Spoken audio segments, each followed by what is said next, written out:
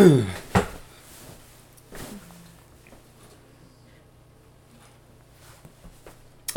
so today we are starting to conclude our apologetics series. We have so far had 16 sessions proving God's existence, and this is basically the second half of apologetics. The first part necessary is proving God's existence, and we'll see, how other people have different ideas as to the real starting point.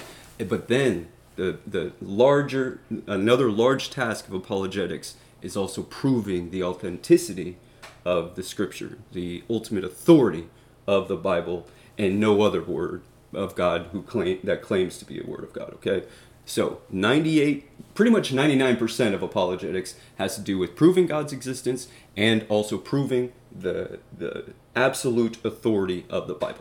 Okay, and that's what we're going to start doing. We'll probably have 2 more weeks after today. And basically, I have, because I don't know what pictures to put or whatever, so basically I just kind of put my notes on here so we can just kind of go along with my notes. So that's basically what we're doing. So many people believe that we should presuppose the Bible's authority. So basically, the Bible claims to be the Word of God. And so as Christians, we all know that the Bible claims to be the Word of God. And therefore, that is if you can prove that the Bible is the Word of God, then proving God's existence is much easier, and especially Christ's deity is much easier because that's found in the Bible, right? But the authenticity is vital, like we were saying, but it's not the starting point. And we'll kind of get into that. God's existence must be established first.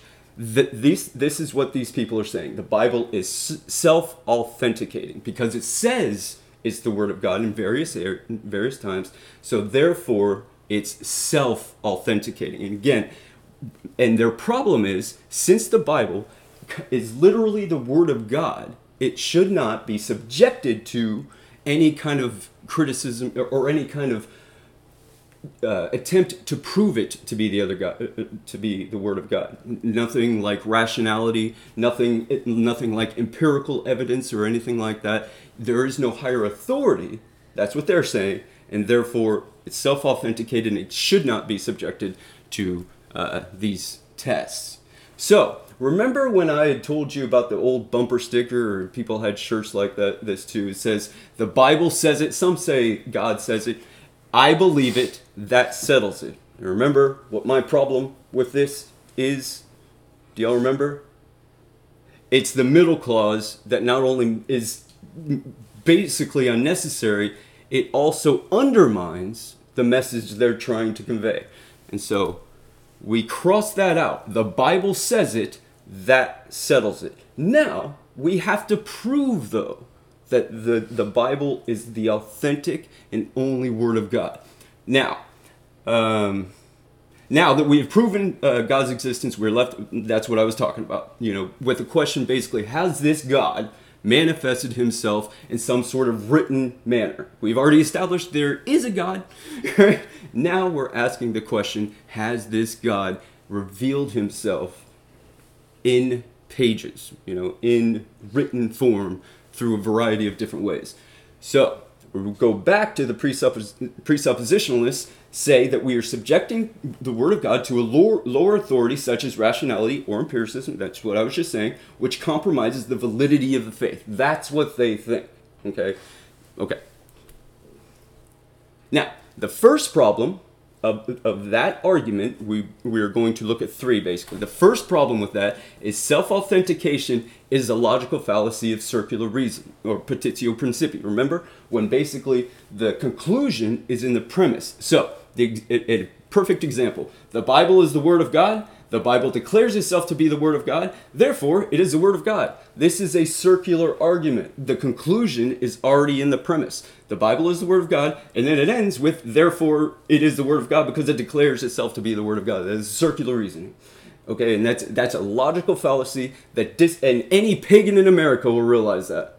So it's fallacious. It's nonsense. Second problem, the Bible is not the only book which claims itself to be the Word of God. You've got the Quran, you've got the book. I mean, you've got a bunch. You've got the Book of Mormon.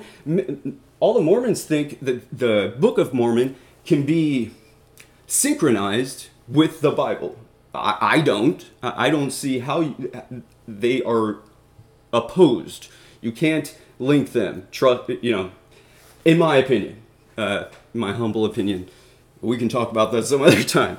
But anyway, so there are other books with this same claim as well. So we must have some criteria to determine the validity of these claims. Some kind of test, some kind of way to determine. And we'll get into that later. Okay, today we are basically establishing kind of what problems we run into with Christians. Okay, this is much less to do with outside of the church than inside of the church. And then we'll go on to actually proving it in the weeks to come. Okay, so today though we are establishing first the problems, and then we'll look. Anyway, we'll get there. Okay. Third problem, in the scriptures themselves, God, without subjecting himself to any test of rationality, for example, or empiricism, gives evidence and proof that he is the one speaking. Now, he does this, he authenticates the message by means of the miracle. Remember, when I was telling you, okay, let's go to the next one. But remember, when I was telling you that you can't believe in somebody because they just do a miracle. If some guy comes and is able to call fire from heaven without any message which coheres with the rest of Scripture, do not believe in him.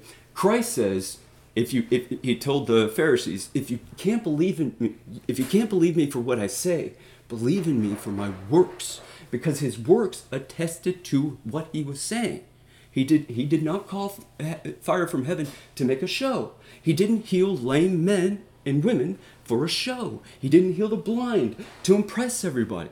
He's doing these things, going back to the prophets, saying that the Christ will be doing these things. Okay, so it has to be according to also what the Word of God says and what God says. Okay, does that make sense?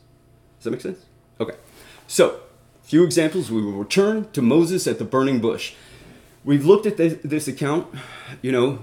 Moses has some questions, and basically he's asking, you want me to go to the Hebrews and go to Pharaoh and basically say that God has sent me to deliver the people. How are they going to know that I'm speaking your words? How are they going to know that? And I didn't just have some indigestion last night or something. How are they going to know? And he tells Moses, put your hand into your cloak. He puts his hand into his cloak. He said, pull it out. He pulls it out. It's leprous. It's white as snow. His hand is. He says, now put your hand back in your cloak. Puts his hand back in your cloak. He says, take it out. He takes it out. It's pure. It's back. It's healed. And then he tells him, throw your staff on the ground. Throws his staff on the ground. It becomes a serpent. And he says, now pick it up. Now, just so you know, those people would be deathly afraid of serpents. And there's a lot there because the staff is actually for protection and all this other stuff. And then he turns into a serpent. Anyway, we'll look at that, God willing, when we look at that actual account. But he's attesting with these signs and wonders.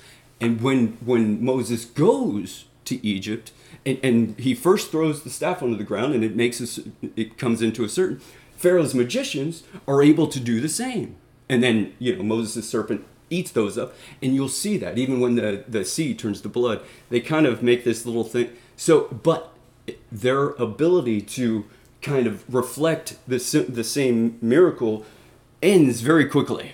And Moses wins the day hands down. Okay, and we'll see that, and you'll see that in that account. So that's that one. Nicodemus knew Christ had been sent by God because of the works he did. Remember, when he came to Jesus, he says, we know that you were sent from God, for nobody would be able to do the things that you're doing unless God has sent him. Again, not because he was impressed with these signs, but because they attested to what God had said, because they are reflective of God's word. Okay? Even I already told you, even Christ told his accusers to believe, if not by his words, then by his works. Okay. So again, outside of, or inside, even inside the Bible, God is authenticating his word through another means other than just saying it. That's the point, okay? So in other words, there are other criteria by which to prove and validate these claims. Okay. So, and we know the authority of the apostles was attested by signs and wonders, as we've been seeing, Some believe the miracle in the Bible proves the existence of God, which is fallacious.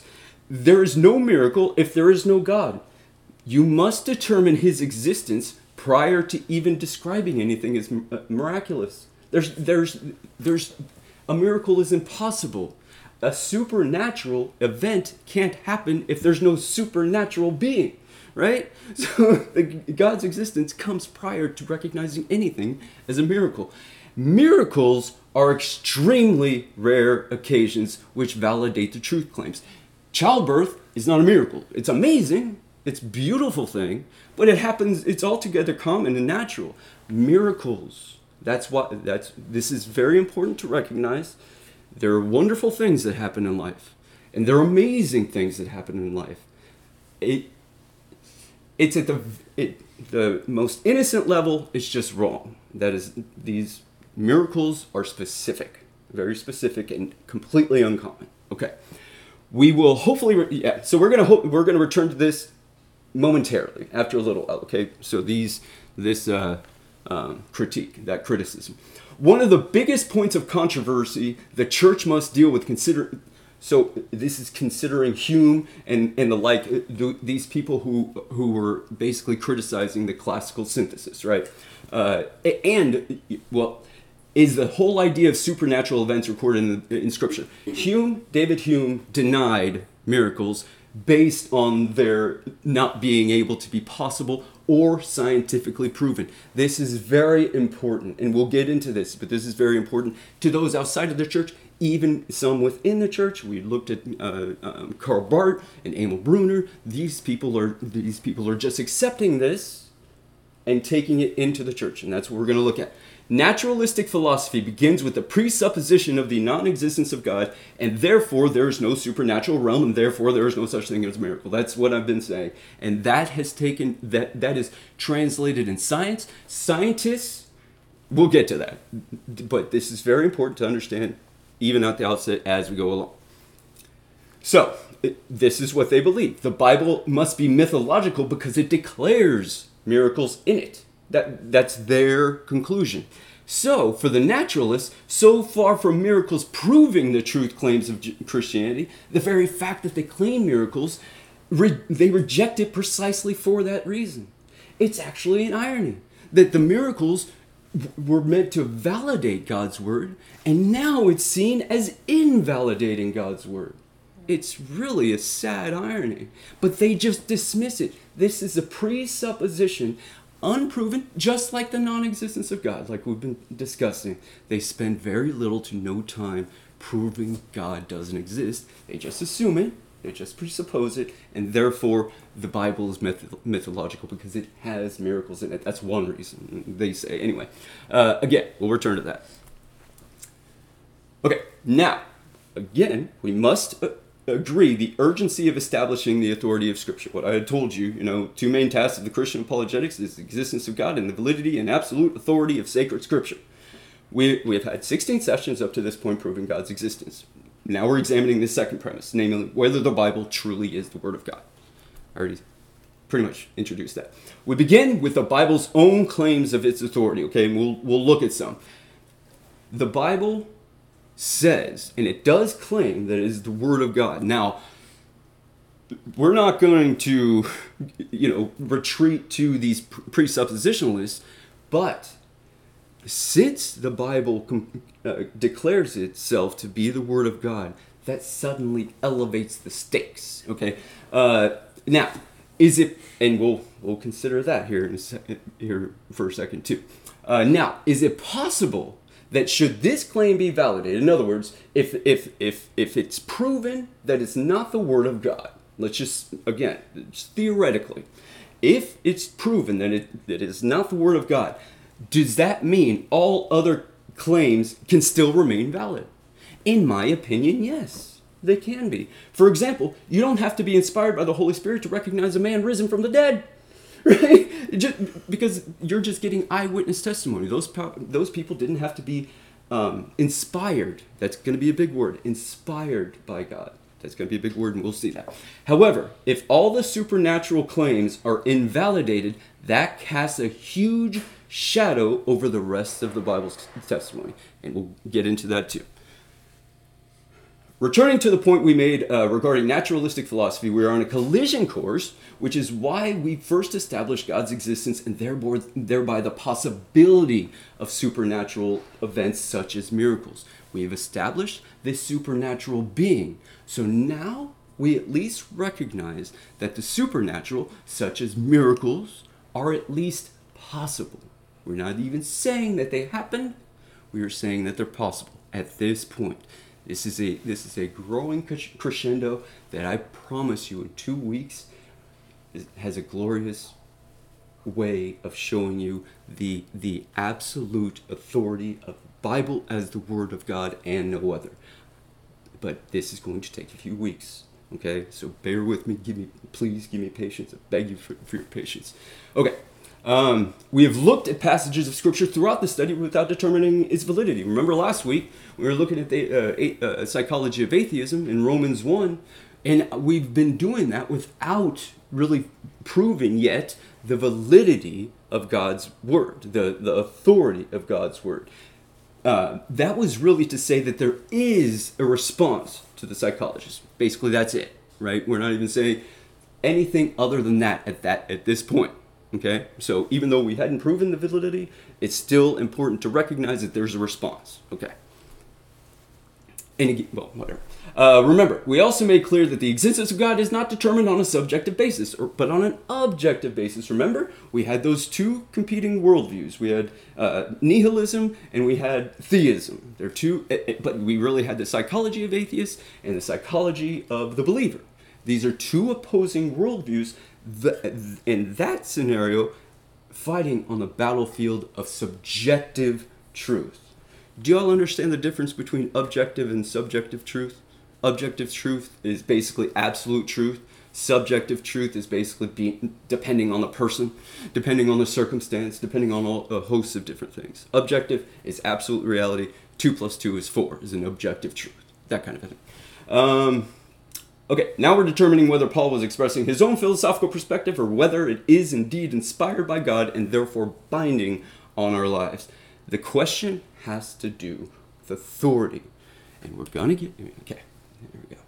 So, we've all had to write term papers, right? I mean, in one way or another, and then we have to give sources. We have to cite sources in that paper. You're not only graded with... on the body of the work, but you're also graded on the sources you use, on the people that you are using as authorities to either validate what you're saying or, to show the invalidity of what you're saying, that kind of a thing. So if you use something like DC Comics, you're going to get a terrible score, at least, using sources, unless you're talking about Batman or something, obviously, but, more often than not, DC Comics isn't going to get you anywhere. By citing authority, you give better credence to your work. Okay, this is important. This is just an example showing you that deal. However, we also have seen disparate opinions, different varying opinions within a variety of disciplines, like Einstein and Niels Bohr in physics. Two completely opposing perspectives on physics. And we briefly looked at that, but they are completely... So one person can cite Einstein on his theory of relativity. And then another person can use Niels Bohr as a source to talk about the indeterminacy principle and, all of that. But anyway, so you can use those for two different reasons. But these are still authoritative people. Okay. But obviously, they both can't be right. Just real quickly. They can both be wrong, but they both can't be right. Okay, in the final analysis, in this quest for truth, it would be certainly ideal if we can establish an authority, an absolute authority that is irrefutable, that is absolute. If we can find an absolute sovereign authority, that makes everything, kind of, it makes sense anyway. Let's put it that way for now. If we can determine God himself inspired the pages of Holy Writ, then all its content must be absolute. If the omniscient and infallible God who cannot lie is the ultimate author, there is no greater authority. And remember, I even mentioned authority has the word author in it. If God is writing this, everything in it not only can be true, it must be true. Okay, which we're going to kind of look at too. If we were debating philosophy and you're citing Plato and I'm citing Aristotle, they had differing philosophies with different things, especially epistemology, whatever, and forms, anyway, ontology. Anyway, and God himself comes and tells us the answer. The debate is over. The debate is over because he's the only impeccable source of truth. It should be over anyway. I mean, honestly, if we were having a debate, you're talking about Plato, I'm talking about Aristotle, and then God himself comes in and says, it's Augustine. You're both wrong. It's Augustine. The debate is over. Should be over. He's infallible. He's incapable of being wrong. He's the absolute sovereign over all things. So what he declares is absolutely so. Okay. If the Bible, if this book comes from God, then all the conflicts we have over ethics and truth can be resolved instantaneously by this inerrant source of truth. Whether it's sexual morality, whether it's thievery, whether it's murder, whether it's capital punishment.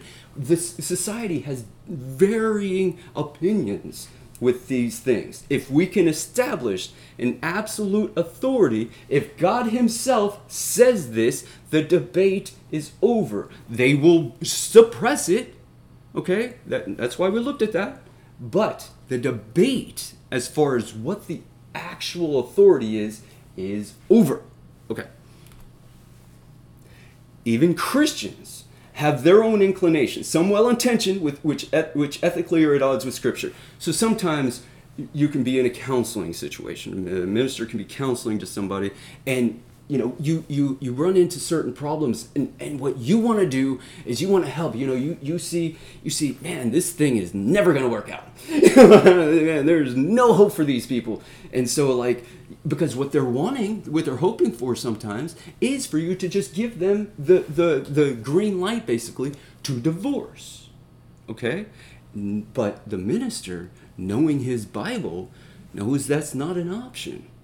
And he's got to be faithful to Scripture, okay? But this happens. There are these inclinations. I mean, again, we are fallen people, so even though we have this authority, we still want to stray from it and suppress it as well. That's why we talked about that. Okay.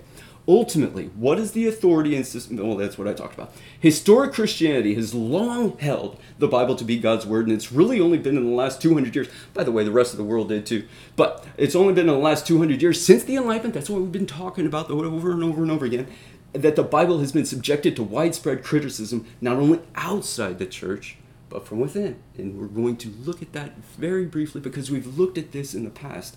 Remember, the Enlightenment said that the God hypothesis is unnecessary to explain reality, right? And then everybody started with that position. And then Immanuel Kant, after Immanuel Kant in his noumenal world and his phenomenal world, and that chasm, that unbridgeable chasm, this has just been assumed. There's no proof. There's no proof. If anything, there's proof to the contrary. But I'm not going to get into that. Later on, we are not going to talk archaeology. A lot of people will. And I think that's a valid deal. I mean, that's a more evidentialist approach.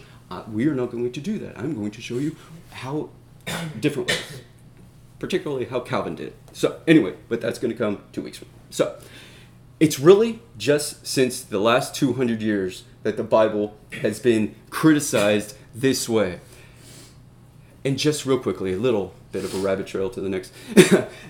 One of Calvin's recognitions is the longevity of the Bible. It's been around for literally thousands and thousands of years. It had been around for thousands of years before Christ came, and every time the scribes copy that.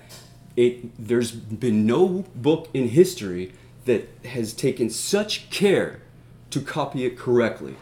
And that's just another thing that we probably won't talk about a lot. But kings in that day had to write them down. I mean, there were a lot of you had scribes, you had all of these things, so that wouldn't happen. So no book has existed this long, and no book has been so carefully, treated and made sure to be copied, faithfully. So what he was saying is the validity of Scripture, just in that argument, he's got a bunch of others as well, just points to the validity of the Bible. I think if he were now around and notice that and see all the criticism that's been going on in the last 200 years, he would even be more excited. Okay, we'll get to that. We'll get to that because I do have something. Just again, give me patience. Please have patience. The last 2 centuries have seen a radical barrage of criticism against the Bible from within ecclesiastical and academic institutions, seminaries, some so-called Christian authors who criticize this. So again, Abraham Kuyper, a Dutch theologian, great Dutch theologian in the early 20th century, said that biblical criticism has disintegrated into biblical vandalism. And we'll get into that, because what these people do is infuse a bunch of naturalistic philosophies to disprove miracles, so that they are taking Hegelian philosophy. Remember, we looked at that. We'll get into that. But anyway, and so he's saying that biblical criticism has turned into biblical vandalism. That which should be a faithful consideration of what the Bible is saying in its authenticity has turned into pure vandalism, where they are forcing it to say something that it doesn't say, or to take out something that it does say. Okay. William Foxwell Albright, who was to Old Testament archaeology what Einstein was to physics, very important, expressed his utter disgust of the influence of Hegelian philosophy. Remember, that was, you've got a synthesis, you've got an antithesis, you bring those together, form a thesis, or synthesis, which forms a thesis, which spawns an antithesis, bring those together, it's a synthesis, which forms a thesis. It's just this thing that goes on and on and on again. And that's what led to socialism and communism. But anyway, so he's saying the influence of Hegelian philosophy and later existential categories of thought. We haven't talked much about that, and we will at some point. There's not important in this particular course or session. This has produced a mindset within the church. This is very important. This has produced a mindset within the church and biblical scholarship of radically unscientific theories about Scripture, ignoring the primary canons of historical investigation and empirical research, like the Jesus Seminar, which based all of its conclusion on one imaginative theory or another. I don't know if any of you've heard of the Jesus Seminar. It was big really in the 80s and the 90s. It came into a little bit of the early 2000s, but kind of since died away, more or less. But this assumption is still there. And what they were doing, so there are objective ways, there are primary ways to historically investigate truth claims, books, history, and empirical research, scientific research, which we've discussed throughout these sessions. Okay. Now we have this. So now we have this misty shadow hanging over the church as to the trustworthiness of the Bible, to the laity. I mean, it's not just in the scholarships. Christians are walking around today questioning the validity of Scripture. And can I really believe that miracles are true? All I hear is this nonsense and all this stuff. So it's cast a shadow over the trustworthiness that the laity, the Christian gives to the Bible. Does that make sense? I'm sure that makes sense. Okay. I must say, after spending years, next to 20, years going through different criticisms, atheisms, all of these different criticisms, I not only wasn't convinced that they were right, I was more convinced than ever that the Bible is the Word of God. And we will get to that. But I'm just saying that all of these criticisms fall They are utterly, at the very least, independable. Okay? Or undependable. I don't know what. Anyway, in other words, studying their arguments to convince me otherwise, which I hope will be the same for you. We're going to see these criticisms. Again, largely that's what we're looking at today. But then, in the next 2 weeks, we will see the absolute authenticity of the Bible and the authority. Okay. Again, this criticism of the Bible's inerrancy is not only from the skeptic, but also routinely from the church itself. I say the church itself, just so you know, I say her, so I like to call the church she and her because she's a body. So I only use that actually when we're talking about the true body of the church. This, when I say itself, that's talking about the institution, because we've talked about the church is full of wheat and tares, and so the true church is when I say she. Anyway, now let's examine some of the Bible's own claims. Okay, 1 Timothy 3:10 through 15. So again, this is his first letter to Timothy, and he writes, "But you have carefully followed my doctrine, manner of life, purpose, faith, long-suffering, love, perseverance, persecutions, afflictions, which happened to me at Antioch, at Iconium and Lystra," which we've been seeing, "what persecutions I endured, and out of them all the Lord delivered me. Yes, and all who desire to live godly in Christ Jesus will suffer persecution." He's writing this to Timothy, and again, we've been talking about that. "But evil men and impostors will grow worse and worse, deceiving and being deceived. But you must continue in the things which you have learned and been assured of, knowing from whom you have learned them, and that from childhood you have known the Holy Scriptures, which are able to make you wise for salvation through faith, which is in Christ Jesus." And then he goes on to say all Scripture, but we'll get into that. So, he's telling Timothy, this is very important, okay? Knowing from whom you have learned them.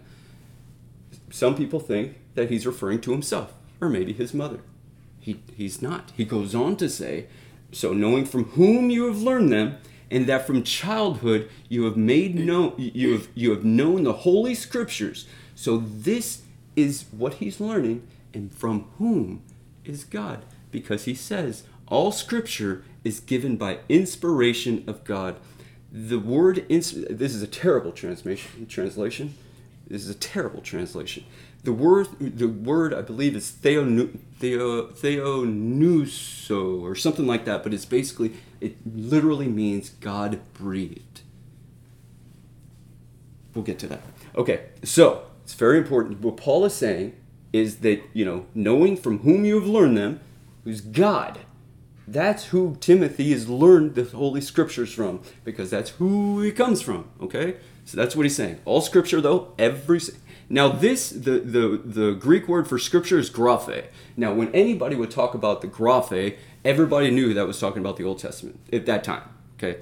Now that we're considering this for a second, let's quickly look at what Peter says in his second epistle, Peter 3:14 through 16. "Therefore, beloved, looking forward to these things, be diligent to be found by him in peace, without spot and blameless. And consider that the long suffering of our Lord is salvation. And as also our beloved brother Paul, according to the wisdom given to him, has written to you, as also in all his epistles, speaking in them of these things, in which are some things hard to understand, which untaught and unstable people twist to their own destruction, as they do also the rest of the Scriptures." What Peter is saying is, now he's taking all of Paul's epistles and he's linking them to the graphe. Okay, so it's not just the Old Testament, it's at least also Paul's letters. Okay, let's return. Okay, that's where I wanted to, there we go. It's theopneustos, which literally means God breathed. Okay, so again, what he's talking about is source. What the source of this... Remember, we were talking about the term papers. Okay, so what Paul is saying is, learning from whom you've learned them, the source is God. Okay, that's what he's doing. This has to do with source, which has ultimately has to do with authority. Does that make sense? So he's saying God is the source. This inspiration is literally God breathed. Many people will disbelieve in the Bible because it's written by men, right? Because there's a lot there, to that whole philosophy of to err is human. And that's true. I mean, humans are capable of mistakes, right? But it's a fallacy to just attribute that the humanity as a trait errors. If that is taken to its logical outworking, that is an error as well. It's a self-defeating argument. But we'll get into that. To human people, we see people get hundreds on tests all the time. We see people doing things as perfectly as they can be done all the time. And if God truly breathes into a man, so the better translation of inspiration is actually expiration. When I breathe, when I breathe in, that's an inhaling. I'm inhaling. When I exhale, I'm breathing. So when you speak, you breathe out. That's what God is doing. He's literally speaking His word. And then we'll get into all of that with how is it that we can actually validate when a prophet says, "Thus saith the Lord." How do we validate that? Well, again, one way was through the miracle. And we'll get into all that. But it's very important. What he is talking about is source and thereby authority. Does that make sense? Good? Okay. Any questions? No questions? All right. All right. So, we're changing tactics here with Gustin because he has pretty long, most of book 12 is about the scripture. And so we're going to pretty much just go through here. So the first thing he says is, "My heart is deeply stirred, O Lord, when in this poor life of mine the words of thy holy scripture strike upon it. This is why the poverty of the human intellect expresses itself in an abundance of language. Inquiry is more loquacious than discovery."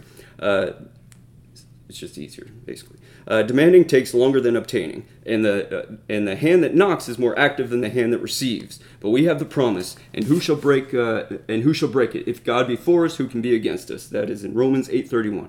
Ask and you shall receive, seek and you shall find, knock and it shall be opened unto you. For everyone that asks receives, and he who seeks finds, and to him that knocks it shall be opened. That's from Matthew 7, verse 7 and 8.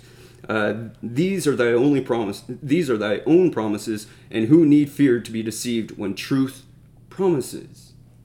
Again, what he's saying is, my heart is deeply stirred, O Lord, when in this poor life of mine the words of thy Holy Spirit strike upon it. Sometimes it strikes in a way you don't like. But again, if these are the words coming from God, I will say something quickly. Spoiler alert, because this is the way I kind of wanted to conclude, but it's very important. I've oh my gosh, we're going long. I've studied all these different philosophies, all these different. So when I read a book now, I've been wired to really criticize all kinds of writings, looking at their epistemology, looking at their assumptions, looking at their worldview, looking at their formal or informal errors, looking at their factual errors. All of that. So I've developed this natural way of really critiquing things that I read. When I come to the Bible, I find it criticizing me. It's very different. There's nothing like that. The Quran doesn't do that. The Book of Mormon doesn't do that. None of the Hindu pages or any of their gods. Buddha certainly doesn't do that. Maybe we can get into that some other time. That should have been one of the choices, actually, other religions. But, so, I find the Bible criticizing me. That's basically what he's saying.